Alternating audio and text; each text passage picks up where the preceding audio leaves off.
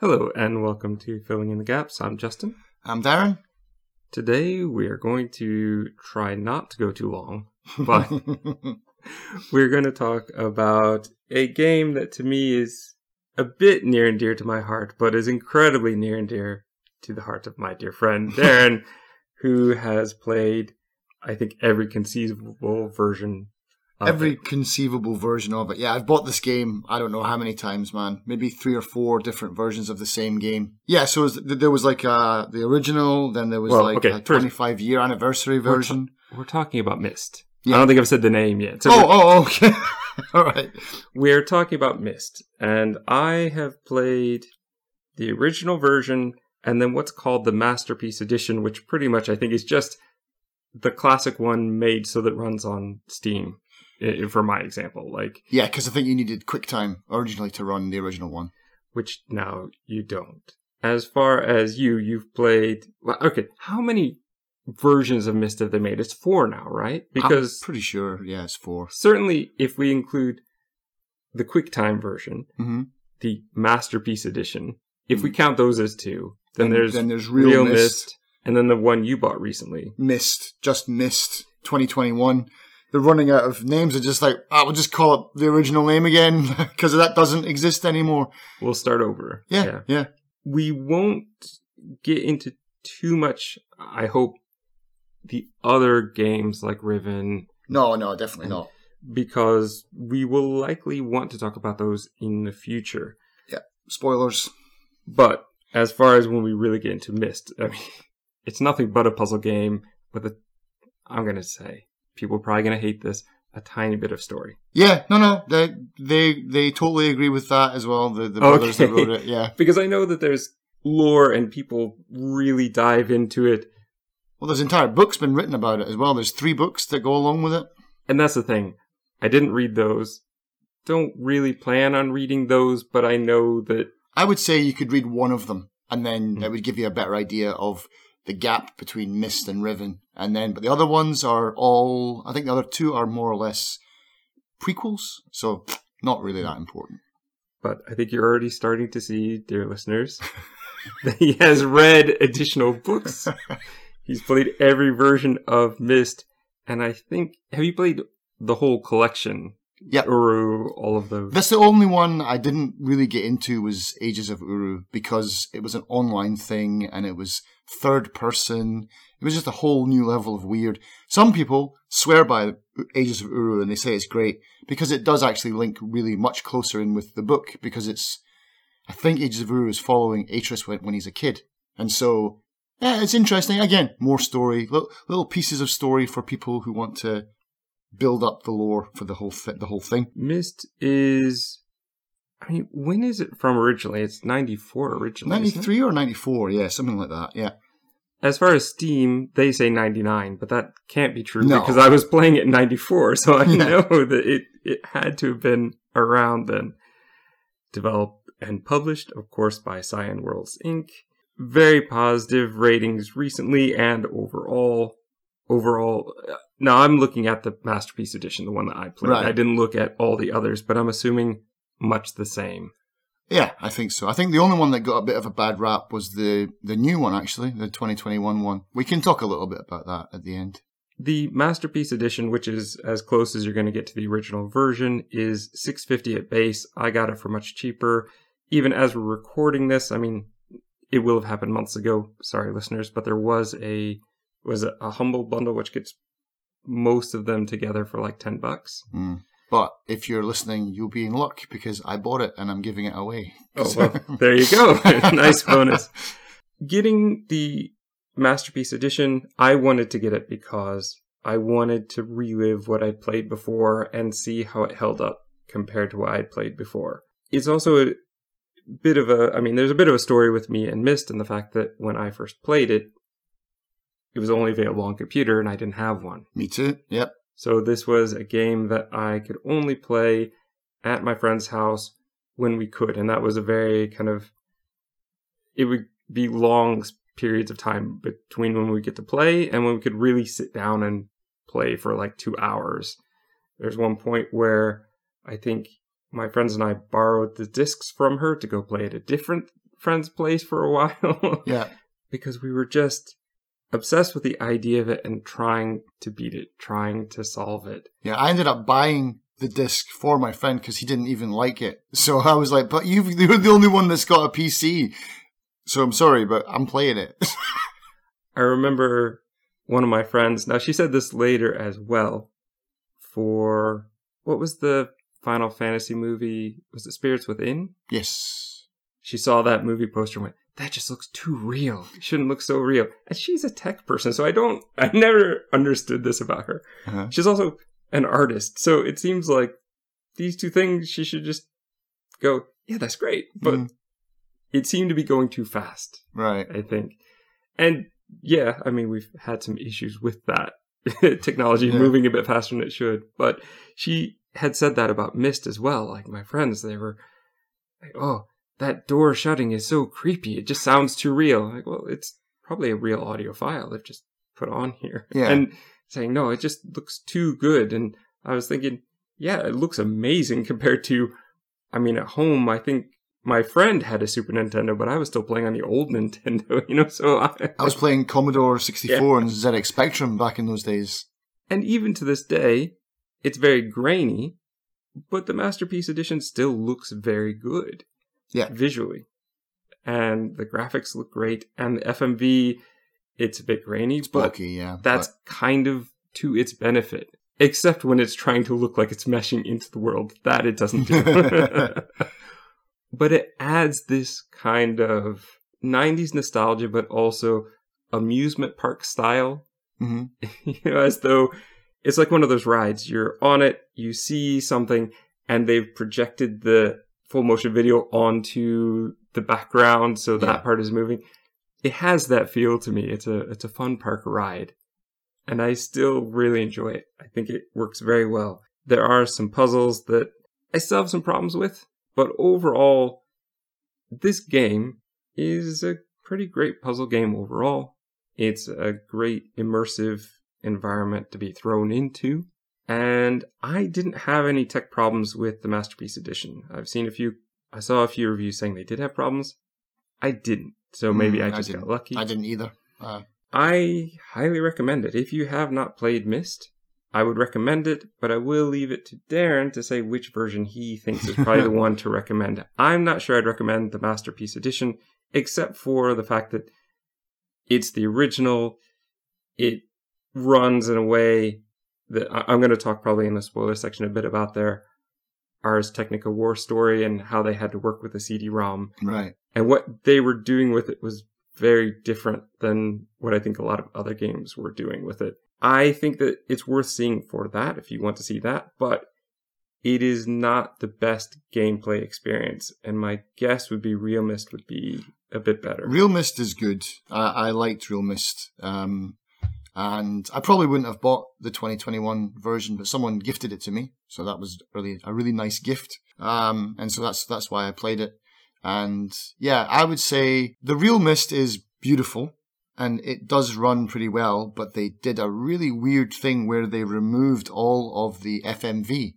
Most likely because, 100% because they wouldn't have had a 3D modeling of the people. It would have all just been shot on camera 2D. And so for the VR version, it wouldn't work. It would be like looking sideways at a piece of paper if you were to walk around them. So they removed the whole 3D FMV stuff. Personally, I disagree with that. I think that it would work well. They could make it work into the story. They could make it work into the aesthetic. Yeah, I don't know why they didn't do it. And, God bless the mod community because they just came in. They're like, because even the books, which are 2D, and they had done these weird comic book animated faces. And when I saw it, I just balked at it, man. I was like, what is this nonsense? And so the mod community was like, nope, not having that. And they just got because you can pick up the files directly out of the old game and they fit seamlessly in. It's like, you can just cut and paste the files. That was the fix on Steam, was just go to your old game, go to this file, go to this folder, cut and paste all the .mov files and paste them in and it works. And it's totally fine. But then it was really cool how the whole Myst community kind of bound together because they done this, and then, oh, thanks. And then someone else is like, oh, I've improved on it. I've synced up there was a problem with the voice acting syncing up with the pictures. I've done this. And then some other guy comes in. He's like, maybe a day later, he's like, oh, I've got them in high res now. I've bumped them up and reduced I've upped the resolution, but we haven't lost any of the sharpness of the image. Here's the new file. And then it just, ta-da, at the end. It's like, here's the finished product. The only thing that's missing is, well, the spoiler at the end. So, but all the book stuff's fixed, and that's great. So your recommendation is Real Myst. Real Myst, yeah. And I'm not going to argue with that. At some point, I may play it as well, but I was quite happy to dive into the Masterpiece Edition again. But it is... So you went through clicking frame by frame then? Yes. You did the old HyperCard thing. And that's exactly what it was. They did card by card. You look at this screen, you click the next one. It's a bit like Another Age or Flashback. Mm-hmm. But instead of going screen to screen, you can actually see sort of the next screen behind it. It's a bit like how they would do 3D for the old Viewmaster. Right, yeah. Sort of put images in front of other images, and you can see through them, and it adds all these layers. Really interesting the way they've done it. Yeah. I appreciated it, but boy, the gameplay at times, and finding some things because of that system, it would be tough. Really tricky. It would be. I was there as well. Yeah, it was tough.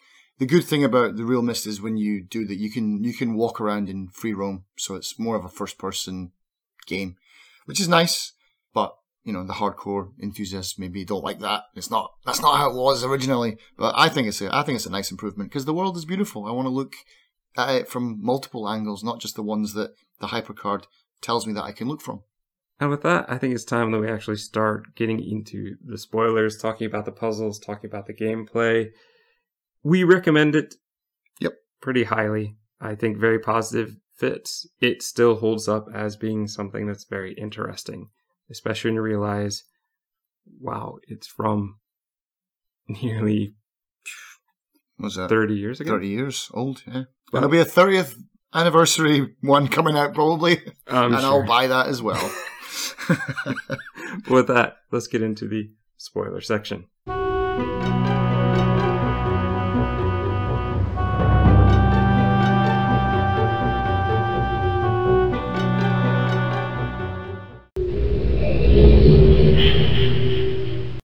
We're going to open with a cutscene of a man falling with a book and worried about who might get the book. We open the Myst book, click on the picture, and we're now in the game in the book. The game does this a lot, where you see the picture, you click on the picture, you go inside the picture. Yes, which is a really cool thing to do. A bit like Gumby. Gumby? Did you not have the stop motion Gumby? No. He would go inside books and hang out with people inside the books. So Myst is inspired by Gumby. I suppose. Gumby was definitely first. Yeah. But yeah, that guy, that's Atris. Okay. And so that is him, because that's quite confusing, because you don't actually, when they made the game, there's, like you said in the non-spoiler section, spoiler-free section, I guess, you said there's not a lot of story. And there isn't, because even this part had me confused, because I'm like, am I that guy? But you're not that guy. That's not you. That's Atris. You're not. Oh yeah, I assumed that I was. Yeah, you're not Atris in the game. But obviously. I assume that now, 30 years later, having played it originally. Right. I didn't know that when I played the first time. In fact, I'm not sure when I first started playing if I ever got to see the beginning. Okay. I think that I started in Media Res. She'd already been playing a while and said, I need help. I'm stuck, help me. Yeah. And you've just got to see it because it's so visually amazing. Yeah. And so, yeah, we were kind of in, but stumbling, stumbling so much. Yeah. I kid you not to say that I think it took an entire school year before we finally finished it. It probably took me, I don't know, maybe 3 or 4 or 5 years to finish it, because just going off of it, getting stuck, that underground railway puzzle, We're going to get to that. We will. That was a problem even now for me. But I mean, yeah, a lot of those puzzles just stopped me dead in my tracks, and then because it's not my computer, went away, and then yeah, it took me years to finish the game, absolute years. But I kept on coming back. That's the important thing. And you have to remember, to our younger listeners, that we didn't have the internet in those days. Yeah, it's not like just look up a walkthrough on YouTube. We didn't even have a lot of those guidebooks. Those magazines, yeah. Well, but even later with Resident Evil, when those came out, there were guidebooks you could buy or check out of the library. Yeah, because I remember there was one for Final Fantasy that I had, yeah. Myst, we didn't have anything. We were really struggling. We were starting to go through all the materials that came in the box. And Are there any clues here? What's going on? Because we played other games that might have clues in the box somewhere. Mm-hmm. Oh, here's a guidebook, and there's a couple things. Yeah, there's something in the guidebook usually. Yeah, because it had entire storylines and plots, and there was like more like books than guidebooks. The first Final Fantasy that came out on Nintendo, the manual that came with it basically was a walkthrough for the first 25% of the game. Oh, really? Yeah. I think they assumed no one would be able to figure it out. Right. And I started reading that and playing it and went, wait a second, I want to play this game. Why am I basically just reading how to play this game? Mm. It's a product of its time. Yeah, yeah. And I really highly recommend the Ars Technica video that goes along with it. There's a 30-minute version, and then there's like the uncut 2-hour version.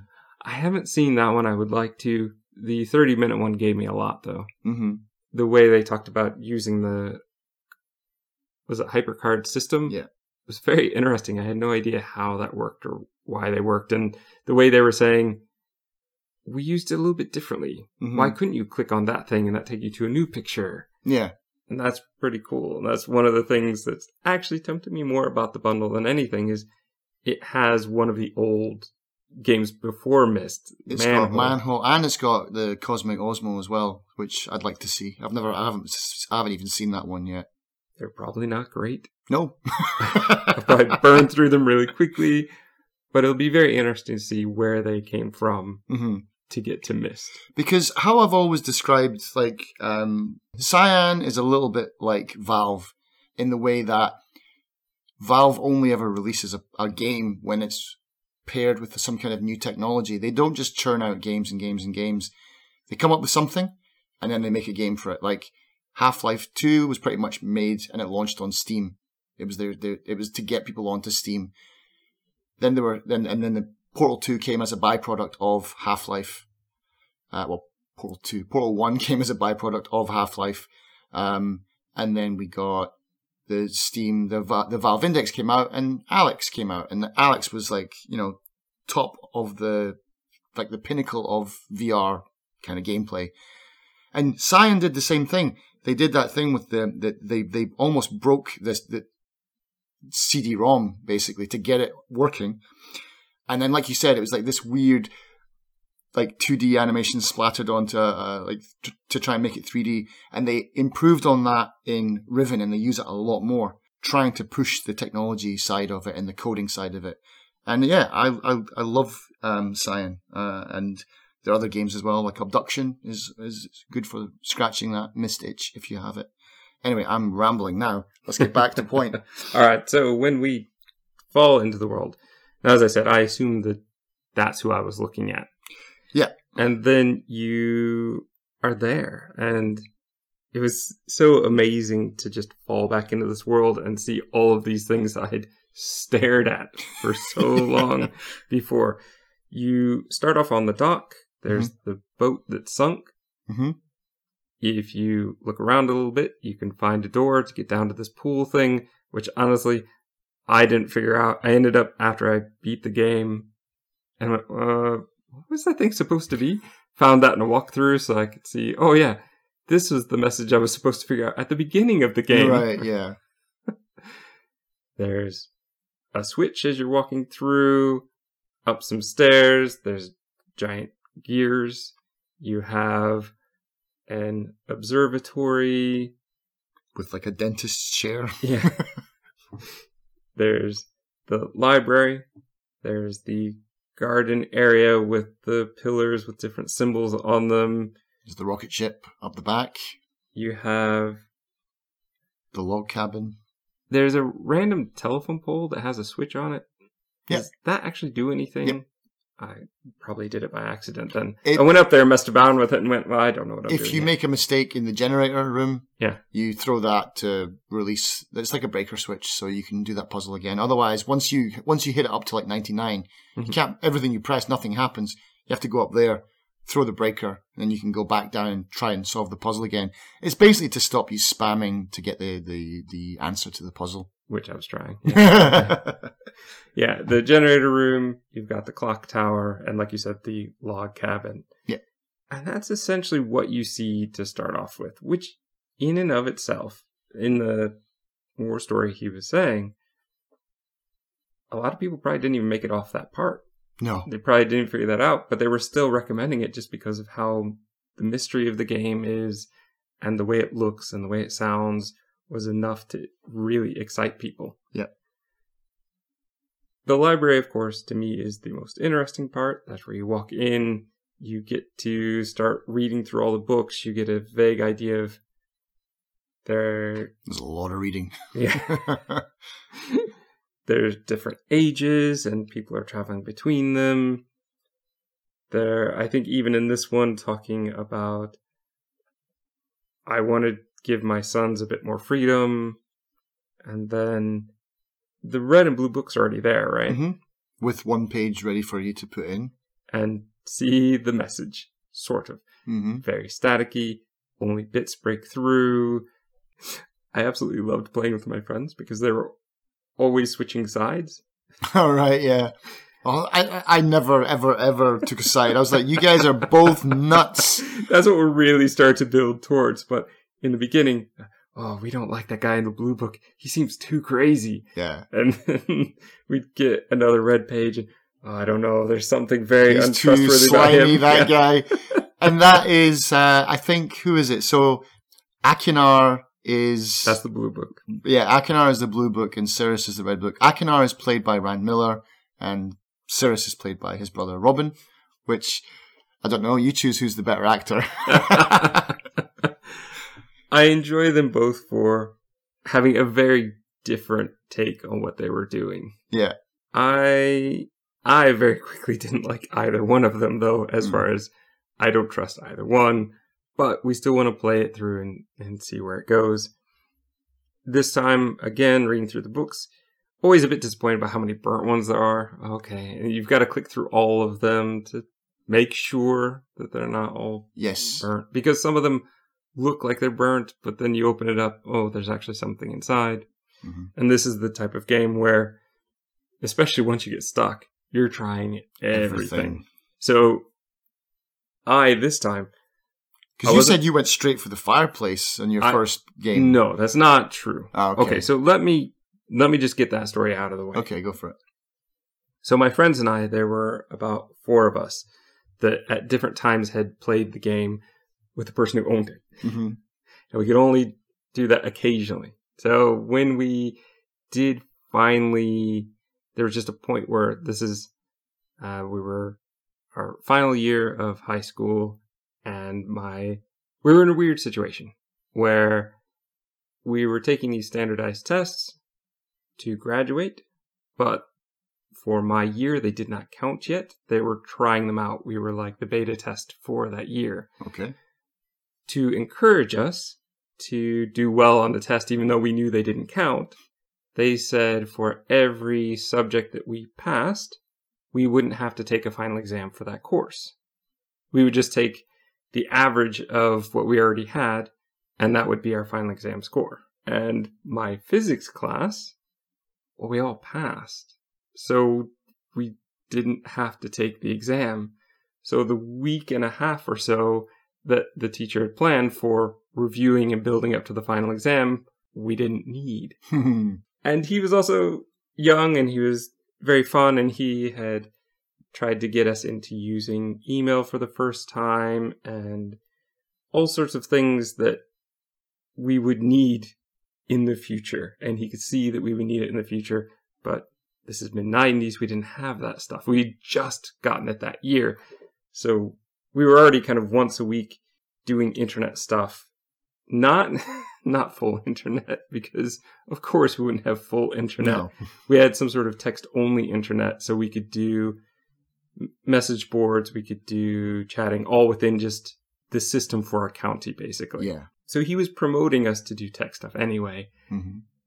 And when he's like, well, I don't really know what to do. What do you guys want to do? I think he was kind of saying, like, do you want us to watch some movies? What do you've got to be here, but we don't need to review. And my friend said, well, we've got this game.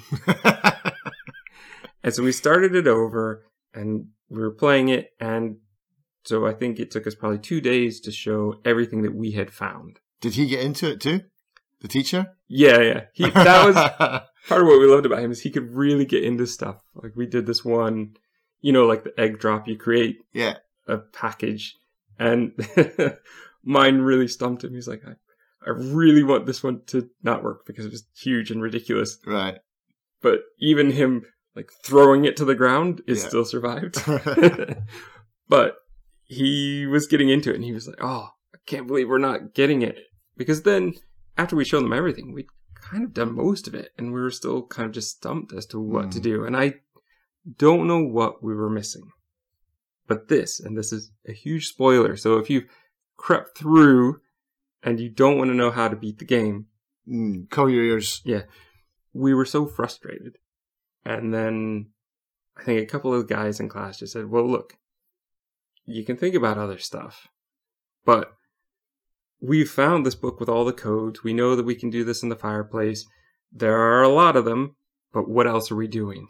So they just started them all. So they just started drawing them out and going through all of them. Oh my God, there's like 150 in there or something like that. Well, it's more than that because I forget what the number is to get it. It's like 150 to actually, that's the right answer. There are like 300 of them. Oh, but we eventually got to that, and then that's the end of the game. Right.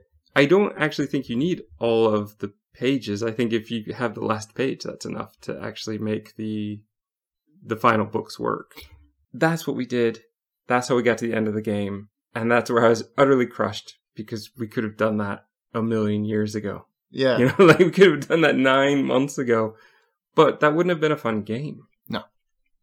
We had explored the game and we'd gotten the most out of it. I was elated to have it done, though. Yeah, I'll bet. Yeah. Because I thought I was never going to see the end of this game. I was not likely going to pick it up again. I was not likely going to have a computer to play it on, because although I was off to university, you don't get to just sit there and play games at the university labs. It's meant for writing papers. And the student certainly doesn't get to buy a $3,000 PC, because they were really expensive. Probably the same price as they are nowadays. But, back then, when $3,000 was like, I don't know, a bar of gold, Well, back when you were using floppy disk to check your email and stuff. Yeah, exactly. But no, that's the thing. I like your, what would you say? Like your gas mileage that you get out of this game is quite incredible, considering it's 5 ages, and we've talked about this briefly before we started this, how quick you can actually run through the whole thing. It's not a huge game. No, and this time I felt like I did, because anytime I got truly stuck, either there was you to give me a hint or a walkthrough to go, okay, I remember this, particularly the subway thing. Like, I remember this from last time. I'm not wasting years of my life on this. I need to know what's going on. Yeah. Oh, did you bring your map? I did. Good. The library is amazing, though, because in the library, you have the map where you can start to see what switches are on or off. Yeah. Which is something that playing it this time really bothered me. Mm-hmm. Because you were saying, oh, you need to turn them all on. And I'm like, well, is it on, up, or down? You're like, oh, actually, I don't know. And that is a real problem, because the game doesn't really indicate, is it on or is it off? In some puzzles, they're very good about indicating, yes, this is on. You've turned a light on. Mm-hmm. But the switches, they didn't? No, they just it's the same sound, like tuk, tuk, for either on or off. There's no humming or no electricity spark, nothing. I don't like that. Yeah, you're just like, what? But that's the whole, that is Myst and Riven and Exile and Revelation and, God, I can't even remember the last one. But it's like, what is this machine? What does it do? What am I doing? Like, just pure bafflement about how anything works. And then slowly you're like, this button does this. And building up this, like, even how this alien machine even works in the first place. And that's the thing. I think a lot of these puzzles are great. I think that just a bit of tweaking, and that would fix so much. Yeah. Knowing that the switch is on, a little light that comes on, would have made our lives so much easier. Yeah.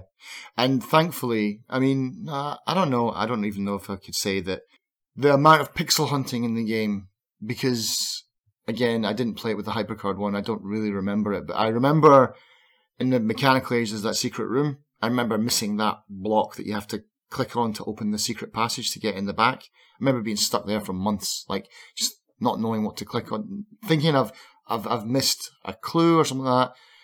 So you literally have to click, just go through lines of every single room. And can be quite tedious.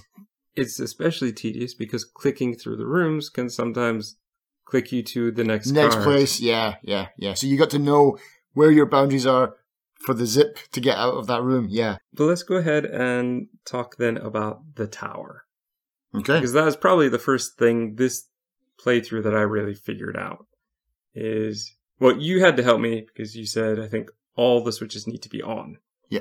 Which I didn't realize. I'd sort of turned on some. I could see it on the map, but I didn't know what was on and what was off, so I had to figure that out.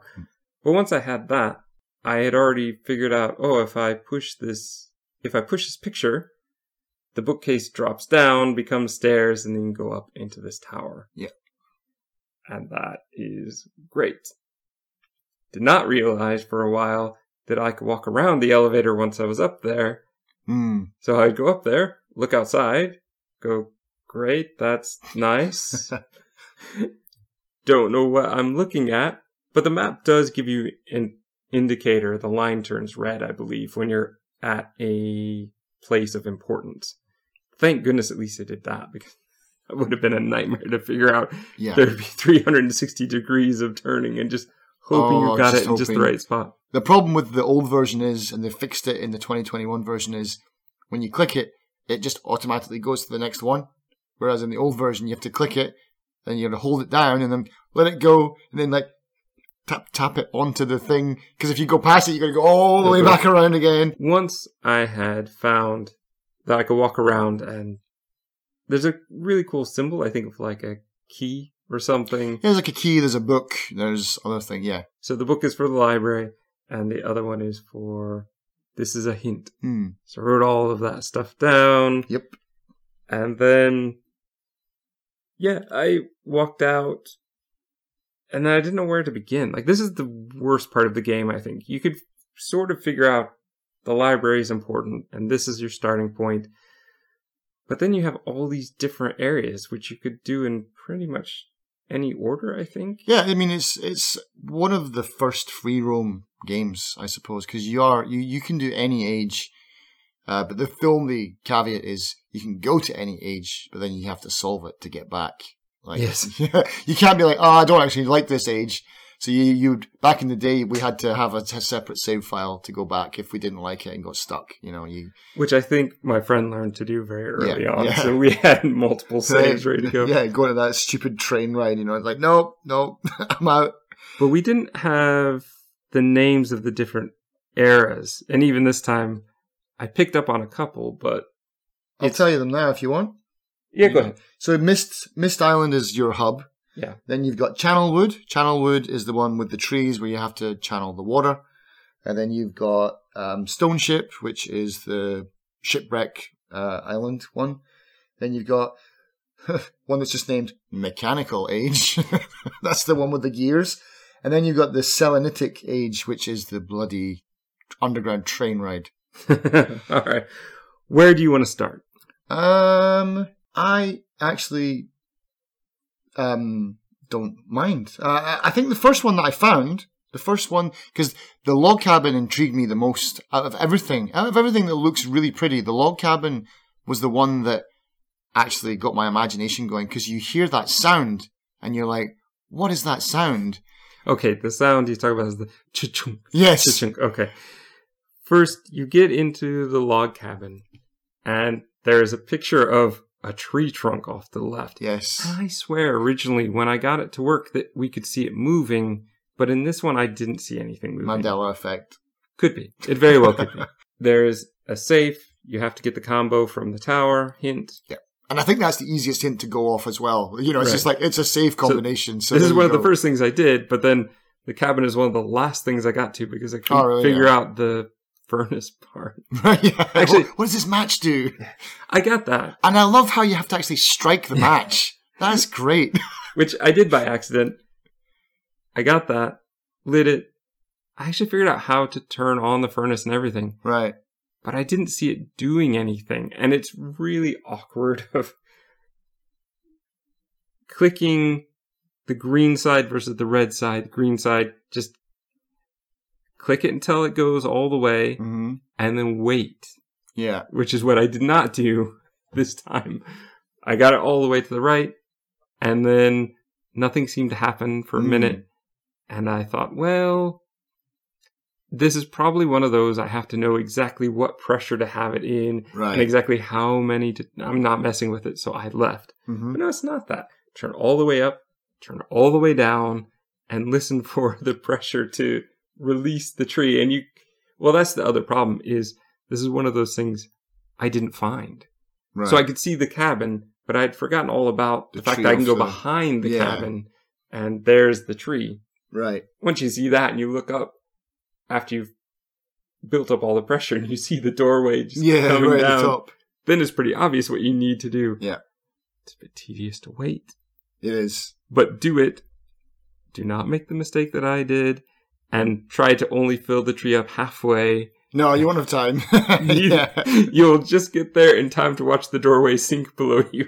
Yeah, exactly. And then you have to start it all over again.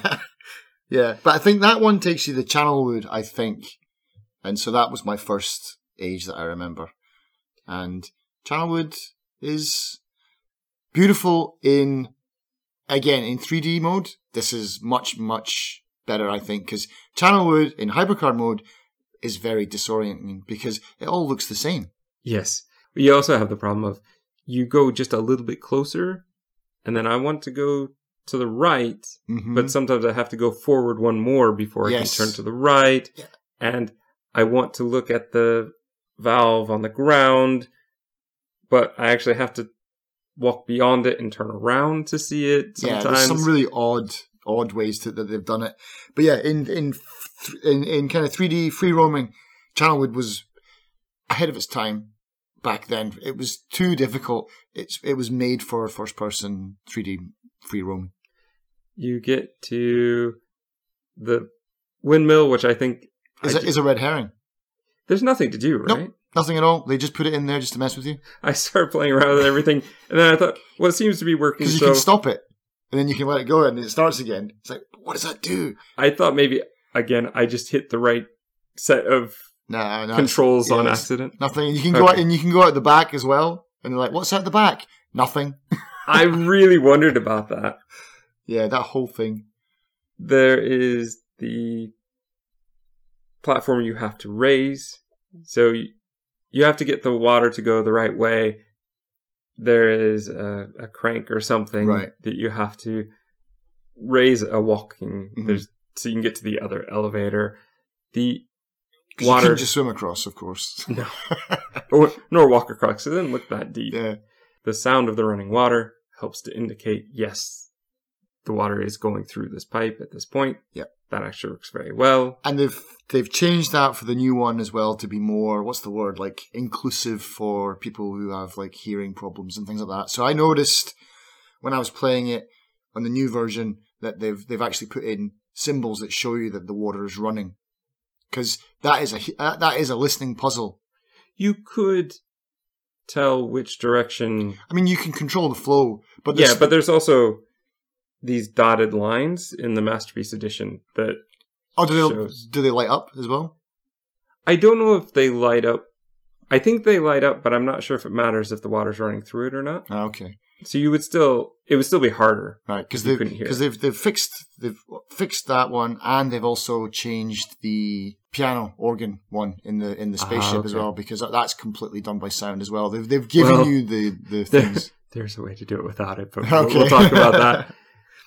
As far as this one, though, the two hardest problems were, one, the elevator. Didn't ever think to shut the elevator door, no one does. No one does, and even me on my second, third, fourth, fifth playthrough, I'm like, get in the elevator, press the button.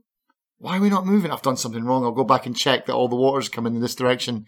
This is where I think after an hour or two of thinking I had it all right, sending Darren a message and saying, I don't get this. Yeah. What am I missing? Yeah, just help me out here. Have you tried closing the door? Yeah.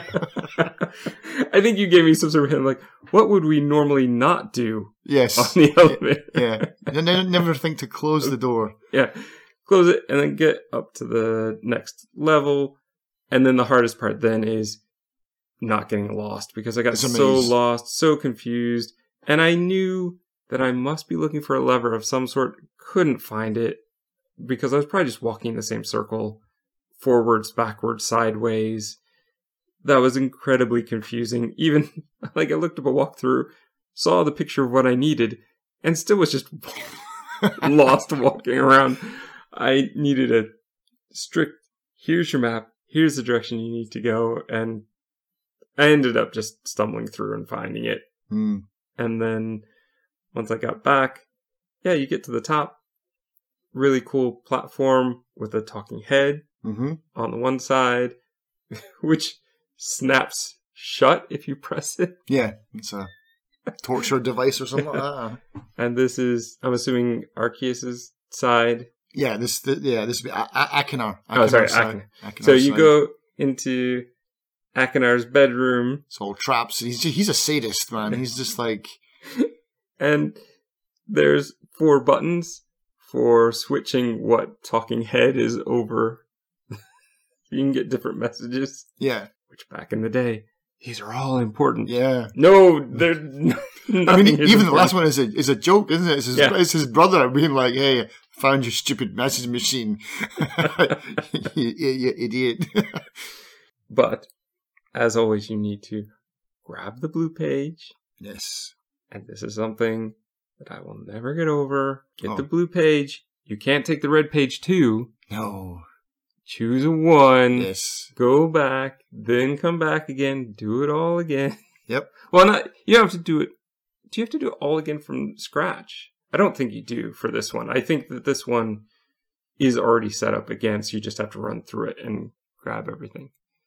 I think you can, I mean, once everything's done, it doesn't reset once you leave. No. But for the Selenitic age, you have to go through the whole thing again, don't you? So some stuff. So with this one, it's not as big a deal, especially because leaving this one is pretty easy. Yeah. You just need to go back to the other elevator that you probably took by mistake early on, like I did. I did. That's the first one I took. Saw the Myst book, went, oh, I'm not ready for that yet. But I do think this is one of the easier worlds to get in and out of. Yeah. And so this would be a much better one to start off with. Whereas I start off in the rocket this time. So we will we'll get to that when we get to that. But basically, you're going to see, as we're going to in each age, the brothers have a room in every place, and you get to see the weird, violent tendencies of the one and the seeking royalty and power of the other. Yeah. The other bedroom looks like this really nice bedroom. And that's pretty much what's in it. But they all have these really interesting things. Part of what made Myst work, I think, were the little details they put in. For this one, that hologram image talking to you over a trap that snaps shut. Yeah. And other things that would just change. Like on the one desk, there's the black ball on top of the silver spire. It's not in this world, it's a different age, but you press on it and the spire part just... It opens into 4, doesn't it? And it kind of dances down, lowers the ball, and then goes back up again. Yeah, it's beautiful. There's so many little things like that. the skull hologram that you can change to a flower and back again. The little globes that when you click on them, they spin and turn different colors. Mm-hmm. Those things are what made the world very interesting to walk through. It's not enough that it looks good. Mm-hmm.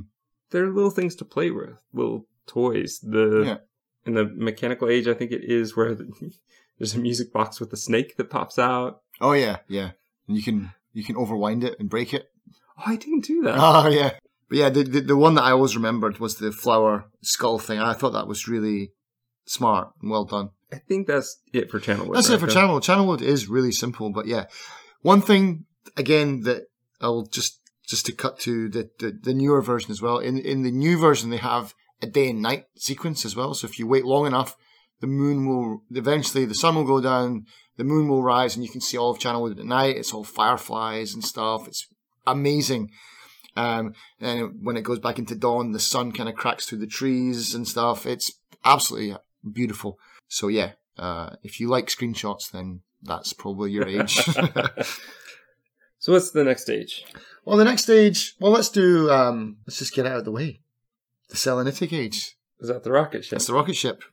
All right, so to do the rocket ship, you have to figure out the generator. Yep. 59. There is the piano puzzle. Yeah. So when you get inside, you have to listen to it on the screen, turn around, go around, find the right key, correct? Mm-hmm. Okay. Play the tune, yeah. I'm terrible at these. Give me sheet music and I can do it. But have me listen to a note and try to guess the note. That's a D sharp. I am terrible at these puzzles. I can get close, but close doesn't count. Yeah. What I did is I said, I'm not messing about. I know I'm terrible at these puzzles, and the way they've set it up is not the best. It's not like I can be on the same card, click the note, and also click the piano key, and then match it and go, no, that's too high. Let me go lower. That's what I need for this kind of puzzle. Mm-hmm. Didn't get that here. So what I did is I found the walkthrough, and they highlighted the keys. This is number 1, this is number 2. Okay. Now, that's still... I guess I could have done it that way. But what I did was I looked at it, and... Well, what you're trying to do is you're trying to raise and lower the bar to match the piano key, right? Yeah. So what I did is I counted the keys, and I raised it very slowly, one by one, to match the number that it should be. Yeah. Well, that's that. Yeah, because that's it. You're going note by note. That would be exactly the same thing. Yeah. Yeah. Yeah. But, yeah. I only could have thought of it once I looked at the walkthrough and went, oh, wait, actually, I could do it this way. Yeah. Because the puzzle's backwards. To me, the puzzle is backwards. You should have to do something to set the graph up to be right, and then find the right key on the piano. Because okay. The graph, super tight. Oh, yeah. This is not a thing where we've got 5 notes. This is a thing where we have 2 octaves or something like that. Yeah, it's a ridiculous number of keys to be messing with. And on that graph, as I'm scrolling up using my mouse scroll. Because it's on a slider as well, isn't it? Yeah, that's what I mean. Each increment. If they just had it digital, like 1, 2, 3, 4, 5, like that. Or if I could just write in the number that matches, or write in the note. If I could tell it what I want. But to have to go little bit by little bit. Oh, wait, did I accidentally go 2 on that one or 1? Oh, it was tough. Yeah. It was tough. I can't remember. Does it reset if you get it wrong as well? Or does it stay there and then you can just fine tune the one note or 2 notes that were out of place? I think you can. Okay, yeah. That would be really rough if it reset the whole thing every time. I will say though, I don't like this puzzle. Yeah. I've never liked this puzzle. No one, it's really, yeah, it's a universal thing. Like, people still put these in their games. Yeah. But no one likes them. My friends. I liked it, but... my friends I was playing with in high school, we had been in choir, we had been in band. Right. we could read music. Give us that. We'll have it done in a heartbeat. But this thing? Oh. I think this is probably one of those things that my friend must have done while we weren't there. Yeah. Playing around with it until she got it right. Right. But that leads us into the next age, which again is all about sound. And this age took me a long time to complete. And not just because of the stupid train ride, but because of this part where you're like, how do I write down the symbol for what sounds like a scarf flapping in the wind? You know? Like, it's like trying to write down names of sounds is harder than you think. And again, this one's a little bit vague as to what you're doing for a while.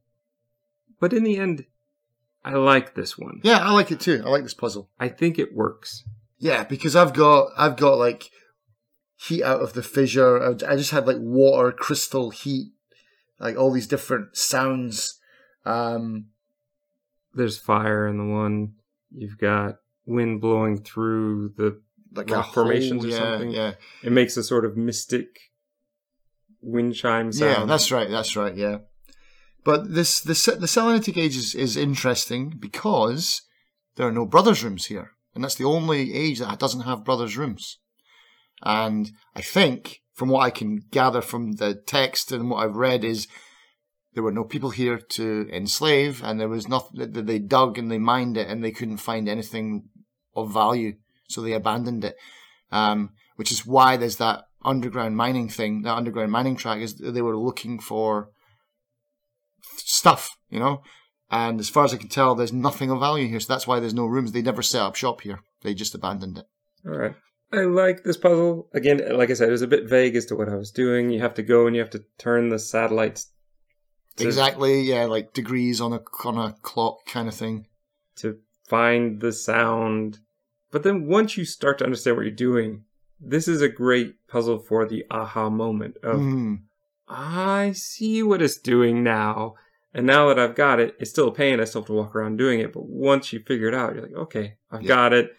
The door, it's a sound code. You have to get it in the right order. So you have to get it to match. So once you start to understand what the symbols mean and in your head can match those to the sound you want and put those in order, it does all start to come together in a very nice way. But yes, this is going to lead to maybe the worst puzzle of the game. So the railroad puzzle, Robin Miller, when he gave a conference, he came to talk about Myst, and his answer was, we failed. Like he says we failed. That's the worst puzzle in the game. But they'd invested so much time and energy and graphics into it. They were like, I'm sorry, guys, we just had to leave it there, and that's it. So yeah, it was just an idea that got completely out of hand. But then they'd committed to it, so they couldn't take it out. Like, this is going to annoy a lot of people, guys. But yeah, and it was, man, that puzzle. Oh my god, insane. I just find it so frustrating that they couldn't think of a way to fix it, to make it work. There had to have been an easier way to do this, and to speed it up. For one thing, get rid of the 8 directions and just make it 4. yeah, exactly. But I think their original idea was, we're going to have a maze, right? We're going to have a maze. Which it is. Yep. And then we're going to have you walking through the maze. But they're like, for some reason, they never really, he never really explained it at the conference. They probably didn't have time to get into it, but for some reason, they just couldn't get it to work. And I think the reason they couldn't get it to work was because of the 8 direction thing. Because probably if you're moving, you could only move on that grid. But when you animate it, then you can put it onto a new card that's in like northwest and southeast and whatever. And then, so that was where they got the idea. Okay, we'll put it on rails and then we'll do that. And then they just did it. But yeah, I mean, what a bizarre way to make a maze. I mean, and it's just so slow and so cumbersome to get through. It's slow, and going from rail to rail takes time, switching lanes. If you make a mistake, you're pretty much boned because there's no way to reset it as far as I know. You can go back a step. So you can there's an undo button. That's right. You can undo all the way back to the start, can't you? Yeah, that's right. But you're in the dark in a maze. And pretty much everything looks the same except when you're animating through it. Right. And so they're like, well, how do you know where you're going? I know. Weird sounds at junctions. Which two of them are very similar and make it very difficult to figure out. So I came up with this, and I'm sure I'll really want to see your map on this as well. But I came up with an idea for all the sounds, right? So where do we start? I think we start here. Because I had no idea how far away it's going to go. So I've got things like watery fart. All right. Right? Watery fart. Yes. Bink. Yeah. Gas valve release. Okay. Short twang. Long twang. Yeah. And then it gets even worse because you get two sounds. You got a bink and a gas valve, or a bink plus watery fart. And okay, yeah, I don't know why you chose those. Because that's what it sounds like. It's like North. It's not what it sounds like. North is a ding. South is a cowbell.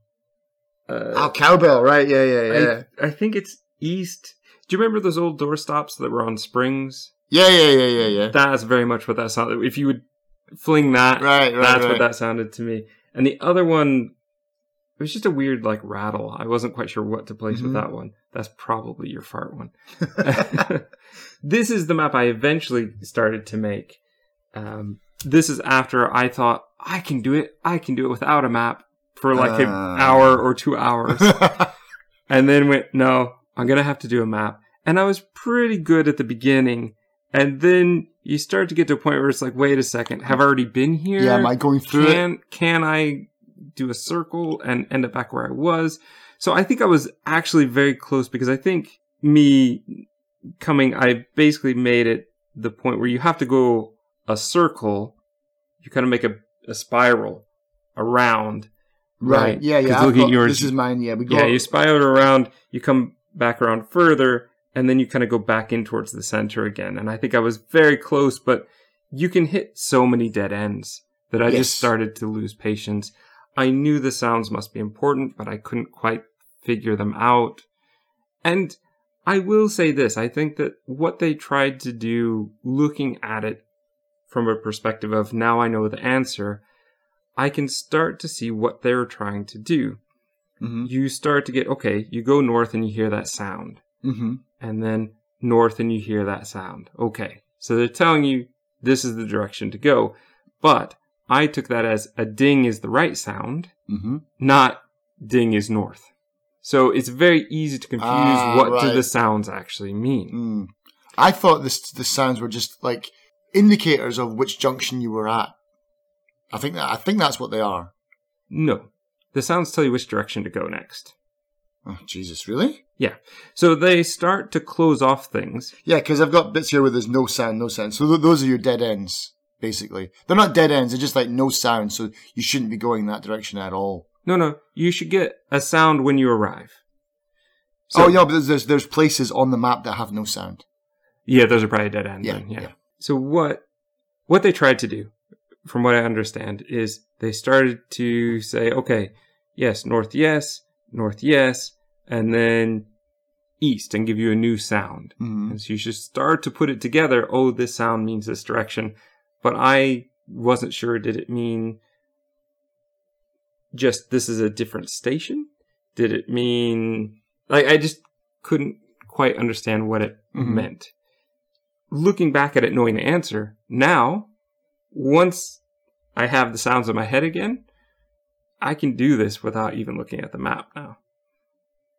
Right, okay, so then that's odd, because then I've solved it completely wrong. The two sounds together, that if they give you a south and an east sound, you're supposed to go southeast. So even after all this time, you still didn't quite understand. That makes sense, because here's my southeast one with two. Yeah, okay. And that, dear listener, says really something about the confusement of this puzzle and how confounding it can be to even somebody who's played every version of it so many times. And even my first map was like this. And maybe it's just because I did it that way before that I did it again. Because I definitely don't have my original map. But yeah, I just went through it, getting to a point where I could keep going, and then where I didn't get to a dead end. And if I did get to a dead end, I just went back, and then I searched. Every one of these arrows means I went down here. So I explored all of these, everything. See, I didn't explore as much.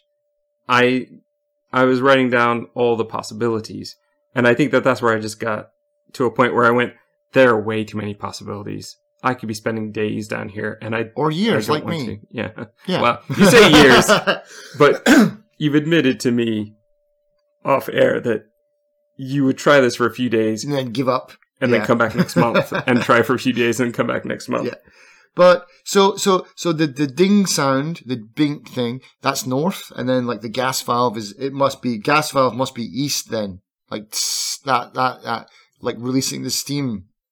I don't know. Because that must be east, and then gas valve. Yeah, that makes sense because it's like east, gas valve again, east, and we've got the twang, then we've got the fart sounds, and then I went to the walkthrough just expecting a map and trying to have to figure it out. Right. But I also read the section where it explained the puzzle because it bothered me. This puzzle should have an answer. And so once I read that and went, okay, now I understand it better. It makes more sense. Plus, if you had gone through the mechanical age first, they used the same sounds for the different directions in the mechanical age. Yeah, I thought it was just them saving money on sounds, just recycling sounds. It's actually more thought put into it than that. Right. They've actually made it the same sounds, and that's where one of the Reddit threads I found raging against this puzzle. Right.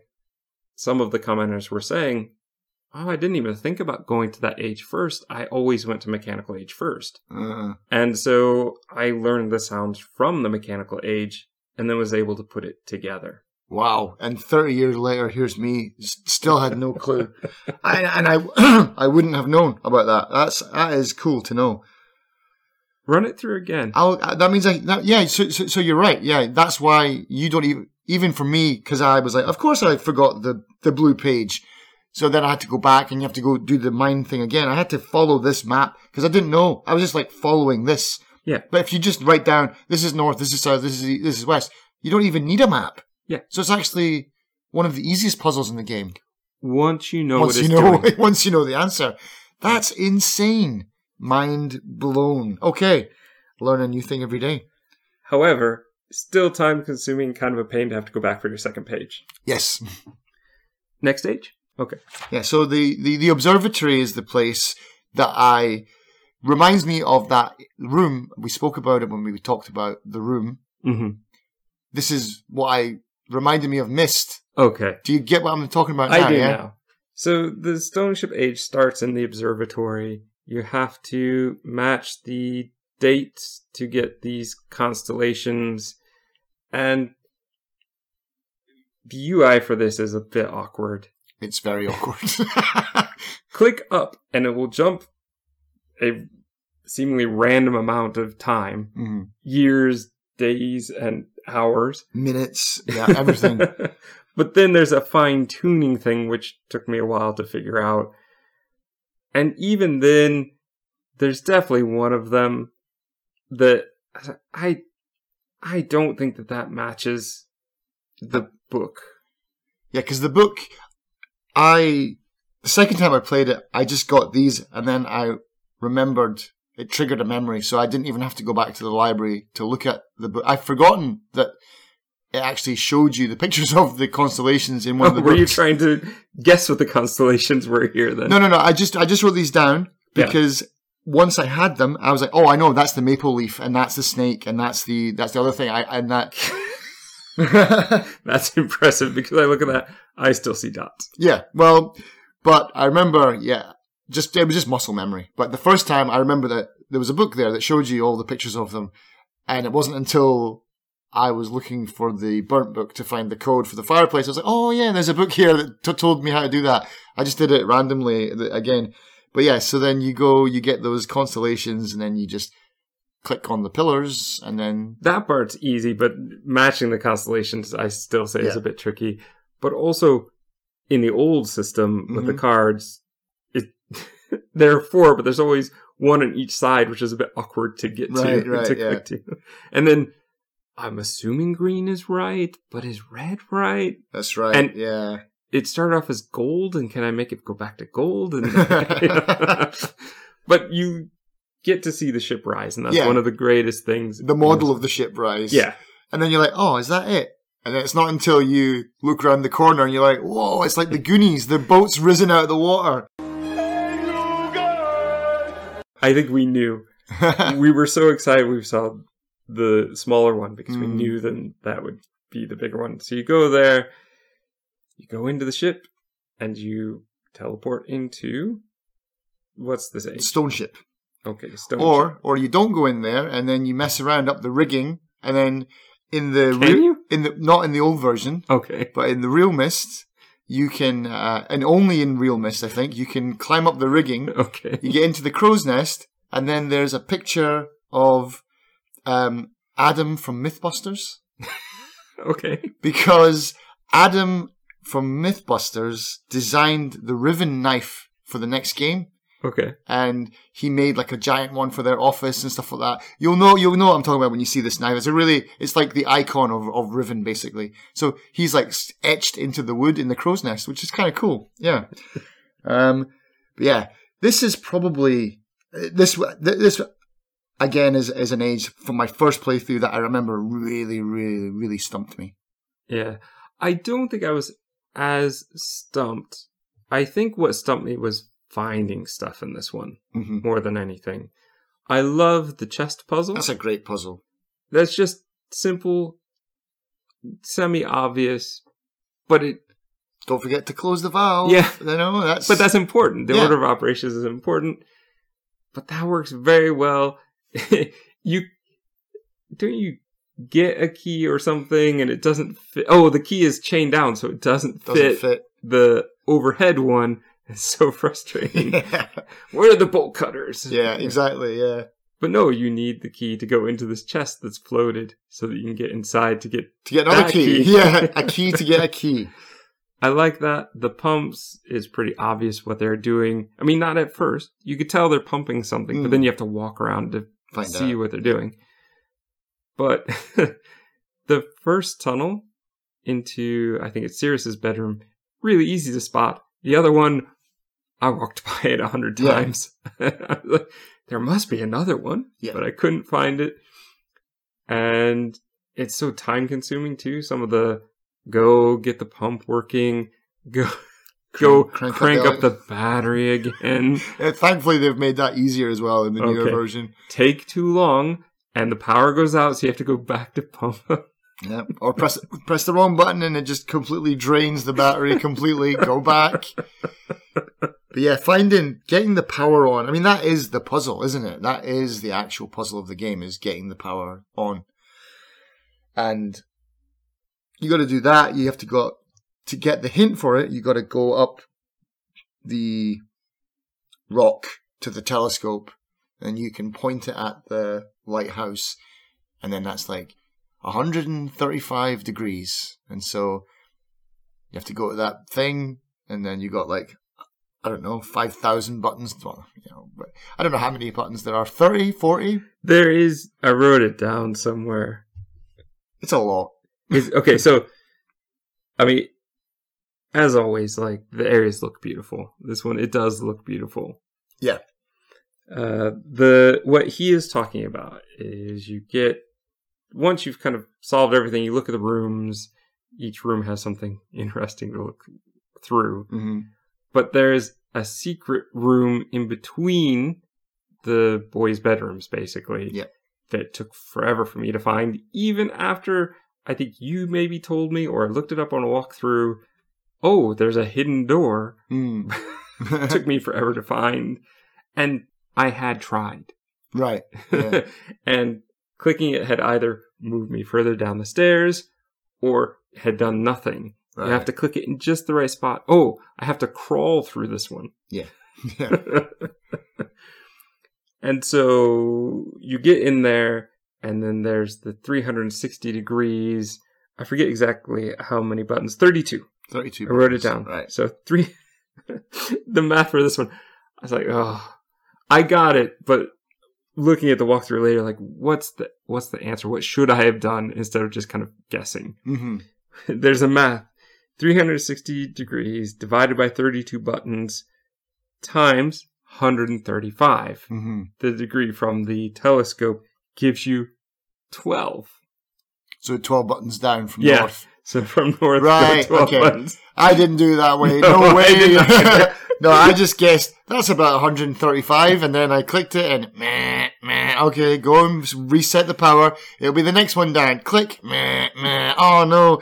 I've got to be getting close. Yeah, getting closer. I think maybe after 3 or 4 tries, I got it. It's like, or I kept on going and I got to 180, and I'm like, well, oh, it's one back from where I started roughly. Yeah, okay, it's that one, right? I just put this whole math equation here. I just put, wow. Like, there's no way I would have done that math or figured that out. No. That's a bit convoluted. You and I both just pushed our way through. Yeah. And I was just laughing when I saw that this is how you're supposed to solve it. Like, my math challenged friend who loves puzzles, I'm sure did not do it this way. No. I just guessed roughly where 135 was. I knew it was between 90 and 180. And I went for it. Yeah. And then we had to do that again twice to get the 2 pages and go back. Yeah, this age is just... Myst is magical and stuff like that, but this was one of the ages where I feel that they didn't think it through. Because it's like, well, how does the book appear? Magic. It just like out of the desk, you know, the linking book, you know, in Channelwood, it's just sitting in a little straw hut. In Mechanical Age, it's under a panel. Everything is there, but in this one, it's like, because you can go into this room, you can drain this room, you can go down, it's pitch black, you can't see anything, but you know there's a table there, but you can look at it, so you know it's there. But then when you go to it, it just kind of, it's almost like the Terminator 2, just like, it just like appears out of these nanobots. I think they just wanted it to look cool. Yeah. But instead for me, it's just like, this is the one room that just sticks out as not very Myst. You know, it's like, yeah, everything in Myst was always about gadgets and gear and technology. This is like, yeah, total magic. Just bloop. There it is. All right. So I think that takes us then to the Mechanical Age. That does take us to the Mechanical Age then. Which stumped me for a while. You had to hint me, like, don't you have a time from somewhere? I'm like, no, I don't have a time from somewhere. Of course I did. I had it written down from ages ago when I first went into the tower. What was it, 120 or something like that? 240, something like that? It's a very specific time. I had it written down. Oh, it's here. 240. 240. The hint is it's the key symbol, and it says 240, 221. So that was pretty easy to do once I figured it out. That raises the gears out so you can walk across. Turn on the last switch that you were missing, and do those 2 things with the clock tower. So you've already used the clock to get in, the clock time, and the 221 inside, so that now the giant gear will move and you can get into there. I love it with the elevator, and then when you realize, oh, I've got to push the button and get out, and then it will lower the thing down. But that is hard because it's not. Again, it's not digital, it's all analog. And so you're guessing, is this the amount? If I let it go and it kind of spins slowly into place, it's like, is that 90 degrees? Is that facing east or west or whatever? You have to feel it out. Though I think, did you find the simulator? Yeah, I found the simulator, yeah. So I think that it does, if you get it close, it does sort of help. It'll give you it, yeah. Yeah, it'll round up to the next part. Yeah. Without that, it would be nearly impossible. But again, those sounds. Now that I know, Now that I already knew it, because I'd looked up the walkthrough for the other one. Right. I was like, okay, yeah, I do hear these sounds, and I do have a better idea of what's going on here. Right. So yeah, you're moving the whole tower. The elevator realizing that there are controls on top of the elevator. You can't look up. Yeah. Yeah. If you don't look up, you miss it. Yep. I suspect that my subconscious remembered that because it didn't take me very long to figure that out.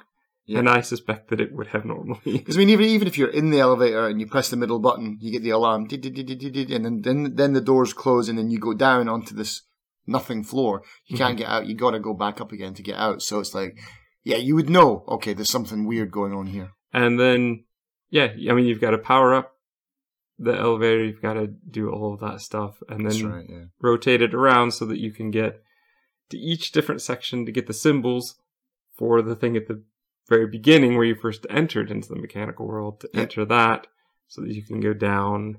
I forget is it just the book down there?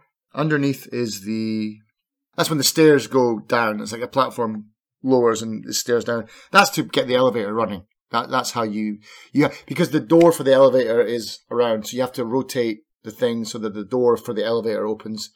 But the puzzle bits, these glyph things that you got to put in, that just opens a panel, and then the linking book is in there. Okay. Because then all you got to do is go in and get the red and blue pages from Cirrus's and Achenor's secret room. Again, I had to walk through to find out because they were hard to find. That's pixel hunting because they're basically little panels behind each of their thrones.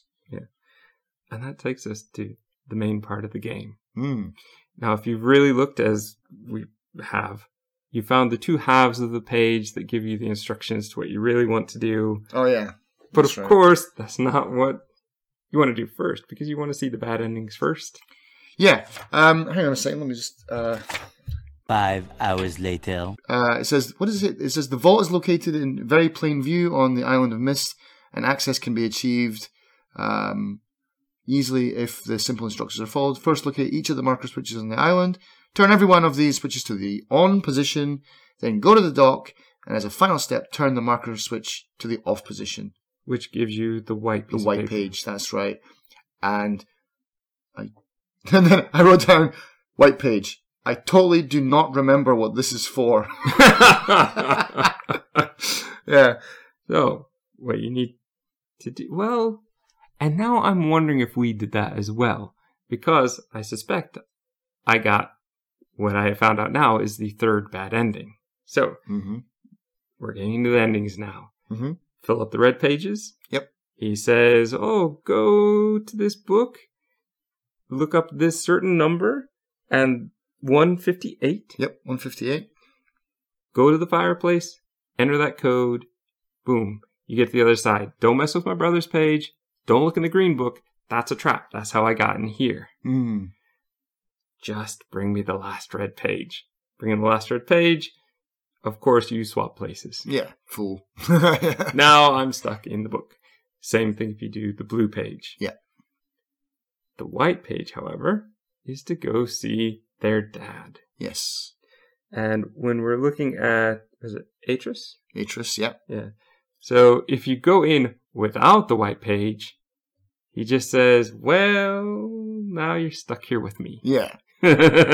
Which is probably the ending we got the first time. Okay. Yeah, because he tells you, well, I mean, he does tell you, don't come in here until you found the white page. Right. So there's 4 endings, actually, then, yeah. If you do take the white page, he says, well, now I've got a tough decision to make. He makes it, he disappears. Yeah. Reappears, and just starts writing again. You get to leave, and you see that the books are burnt. The red book and the blue book are burnt. They're gone. That's pretty savage. Like, his own sons are basically trapped forever now. But from the story, you had both sons, one who was going through and killing everyone, yep, and one who's trying to rule everyone. And we saw the way they were acting. Neither one seems trustworthy. Yeah, I mean, it's like, when you think about it, I mean, the power that these people wield is godlike, you know? I mean, they can write books that will pop into existence with real people, real consequences, and, you know, it's when you actually sit down and think about it, these people are gods, right? And, yeah, Atris is a very nice god, although we don't really get to know him that well in this game. Do we get to know him more in the other games? Yeah. Or is it just through the books that you've really... learned about? You'll get to know more about him because he's in all the other games, and you get to deal with some of his enemies as well. So it's like he's got this power. He's part of a special race of people who have this technology where they in special inks, and the book goes into real detail about how they create these books and the magic behind it. But basically, he learned this how to do this from his grandfather, and his grandfather is not a nice person either. But Atris seems to be the only one that is kind and wants to make ages where people don't suffer, and he's not just making them for science experiments and to plunder them, basically, which is what everyone else seems to be doing. So actually, Atris is the odd one out, right? So Cirrus and Achenar are pretty much on point for this race of people. But that's a whole other story we can get into once we play Riven. Okay. And I think we probably will at some point. I hope so, because I have it in my library now. I've been sitting on it for not that long. I think it was only recently that I said, all right, I'll commit to getting the masterpiece and getting Riven, and we'll at least do those at some point. Yeah, because if I can say anything to Team Cyan, they're not listening. They might be. But enough with the Myst games. Stop remaking Myst, please. Please remake Riven. But that might not happen because there's already a bunch of people who are working on a Riven remake, but it's taking a long time. And I'm scared that Team Cyan might be like, well, someone else is taking care of it and they're doing a really good job, so we're not going to bother. We're going to release the 30th year anniversary of Myst again, now in Technicolor or whatever. What were you saying? I'll cut all that. Does it really need an update? Does Riven still work on the old card system? It does, but Riven even back in the day, Riven was a little bit different in that it was still a hypercard system, but you could pan around in each card. Okay, that will make it much easier, right? I think. Or in some of them you can pan around. There's a lot more FMV, and like baked into the environment kind of stuff. There's like animals and stuff like that. Puzzles are insanely difficult for Riven. They're really, really hard. It's a good thing I'm going to play it now in the modern age. Yeah. Where I've got my friend who's already played it multiple times. Yeah, because this is the game that I have completed, and I can run through this blindfolded. So, yeah, if you need any help, like, don't look at a walkthrough. Just ask me for a nudge, and I'll know exactly what you're talking about. Like, oh, I'm stuck in this brick. Okay. It's been a great nostalgia trip to go back. It's great to see that, honestly, in many ways, visually, the game holds up. It does. I mean, they really chose good. an aesthetic that works very well. Yeah. That seems a bit timeless. The FMV is grainy, but it works for what it's doing.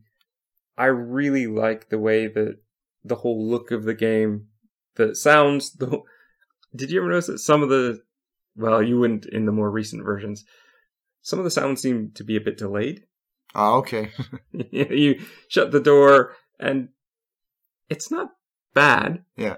Back in the early to mid-90s, it would have been fine. But by today's standards, that's quite a lag in this. I've become spoiled since then. Yeah. But it all works to create a very interesting world, which is one that, even today, if I met somebody and they said, oh yeah, I've played Myst, there's a connection there. There's something about people who have played Myst, who've enjoyed it and its world. And that's why I think they can get away with making so many versions of the same game, because it was something magical then, and it's still something magical to people who find it now. Yeah, it's aged. It has aged well. IGN, actually, they are wrong. Like, they in general, or in one particular instance? Definitely in this instance, where they went back and they re-reviewed Myst in like sometime in 2000. This game is aged poorly, and I completely disagree. I think that's just them trying to get clicks, rage clicks from Myst fans, or edgy clicks from other people, because it has not aged badly. Yeah, it's like you said, it's grainy, but yeah, it just looks amazing and it feels amazing. And to think, here's the one thing we didn't talk about, well, minus the sound lagging, is the soundtrack, right? Can you imagine that Robin Miller is a musician and he himself said, we don't want to add music to this game. And it wasn't until the publisher said, look, it's a bit dry. You're going to add some sounds and music, right? And they're like, all right, we'll mess around with it. So Robin made the soundtrack, and then it's like, that's iconic. That echoey, din, din, din, din, din. That is just like, that is Myst, and that weird flute or whatever they play, like the synthesizer flute kind of thing. It's an iconic soundtrack that's lasted, and when you play a sound from Myst, it rings a bell in someone that's played it in their mind.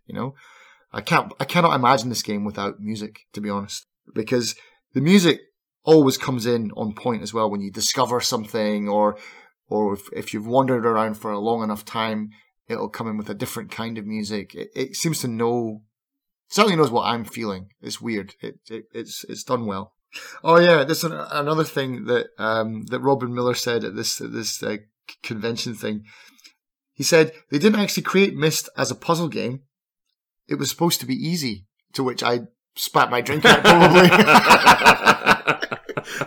They released this game thinking it was easy. Yeah, that was kind of funny.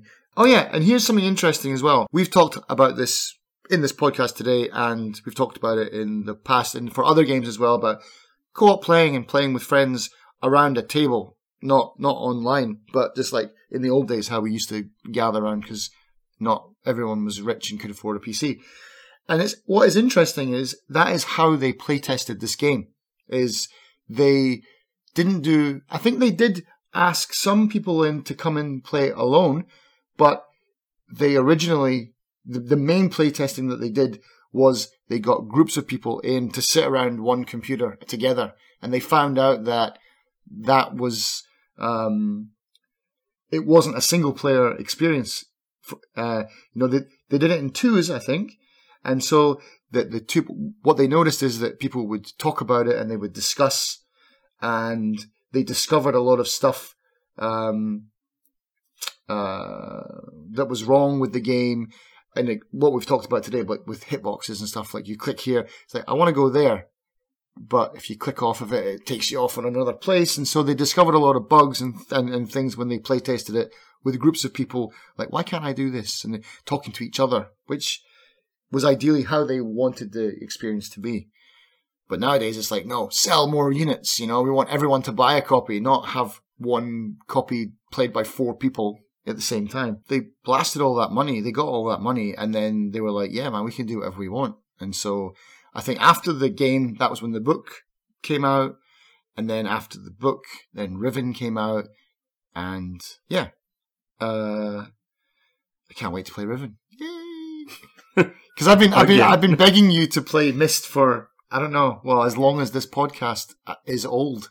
And the thing is, he's not been begging me to play Myst. He's been begging me to play Riven. And I say, I'm not playing Riven until I play Myst. And we've kind of like dragging our feet on Myst. Because every kind of gaming podcast seems to have covered Myst at some point. But yeah, here we are. We wanted to do it too. Not a lot I've done Riven. I can't find a lot of stuff on Riven. So I'd be really interested in doing Riven. So the one thing we didn't talk about was Pyst, which is Pyst. And that's just like the kind of, I don't know what you would call it. It's like the Naked Gun of Myst. It's a parody. Yeah, parody. There you go. That's the word I'm looking for. Weirdly, it's got John Goodman in it, and he is like King Myst or something like that. I can't remember.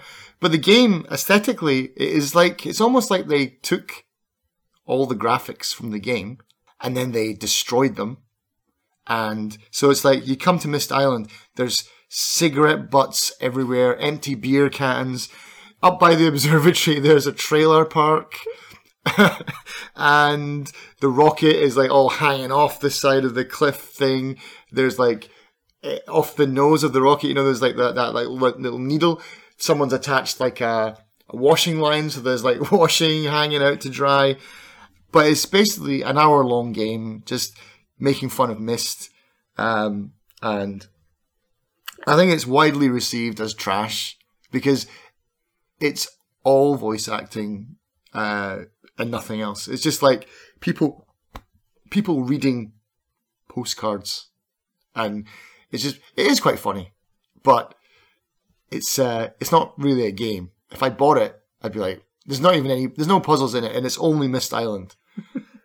And so we won't be playing this for a future episode. Then, no, I don't think so. You can look it up on YouTube. I think they've got a walkthrough. But basically, yeah, it's pretty funny because what's it called? The beginning where the sunken ship is, when you go down into the pool area. Yeah, you can go down there, and then there's some messages from people on that screen, and there's a big bong as well. You can just take a puff out of that. And basically you go around until you find the log cabin, and inside the log cabin there is John Goodman naked in a hot tub.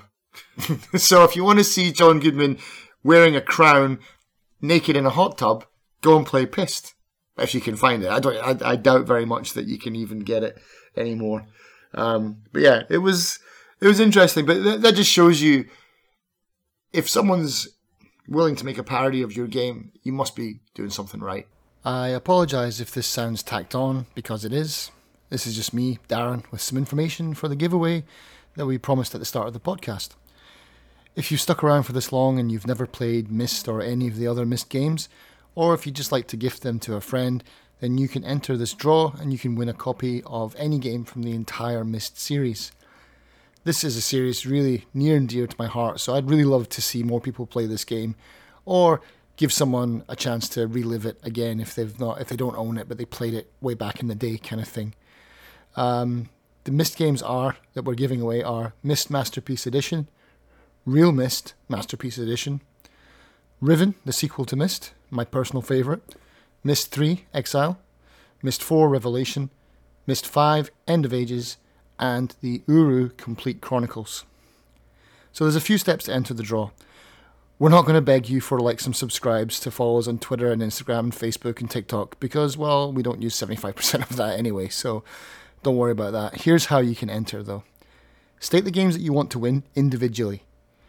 If you want to try for the whole set, you can. Just type that in when you enter the draw. But if you already own some of the games, or you own maybe the first 3, but you want to complete the collection, you can enter for the last 2. So here's how you enter. There's 3 ways. 1, you can send an email to us at fillinginthegapspodcast@gmail.com. You can drop us a comment on the YouTube page for this Myst video, or you can go to our Steam group, Filling in the Gaps, and leave a comment there. Just state the game that you want. We'll put everyone into a draw, and then we'll announce the winners fairly soon, I hope. So thank you again for listening and for being a part of this podcast. Cheers.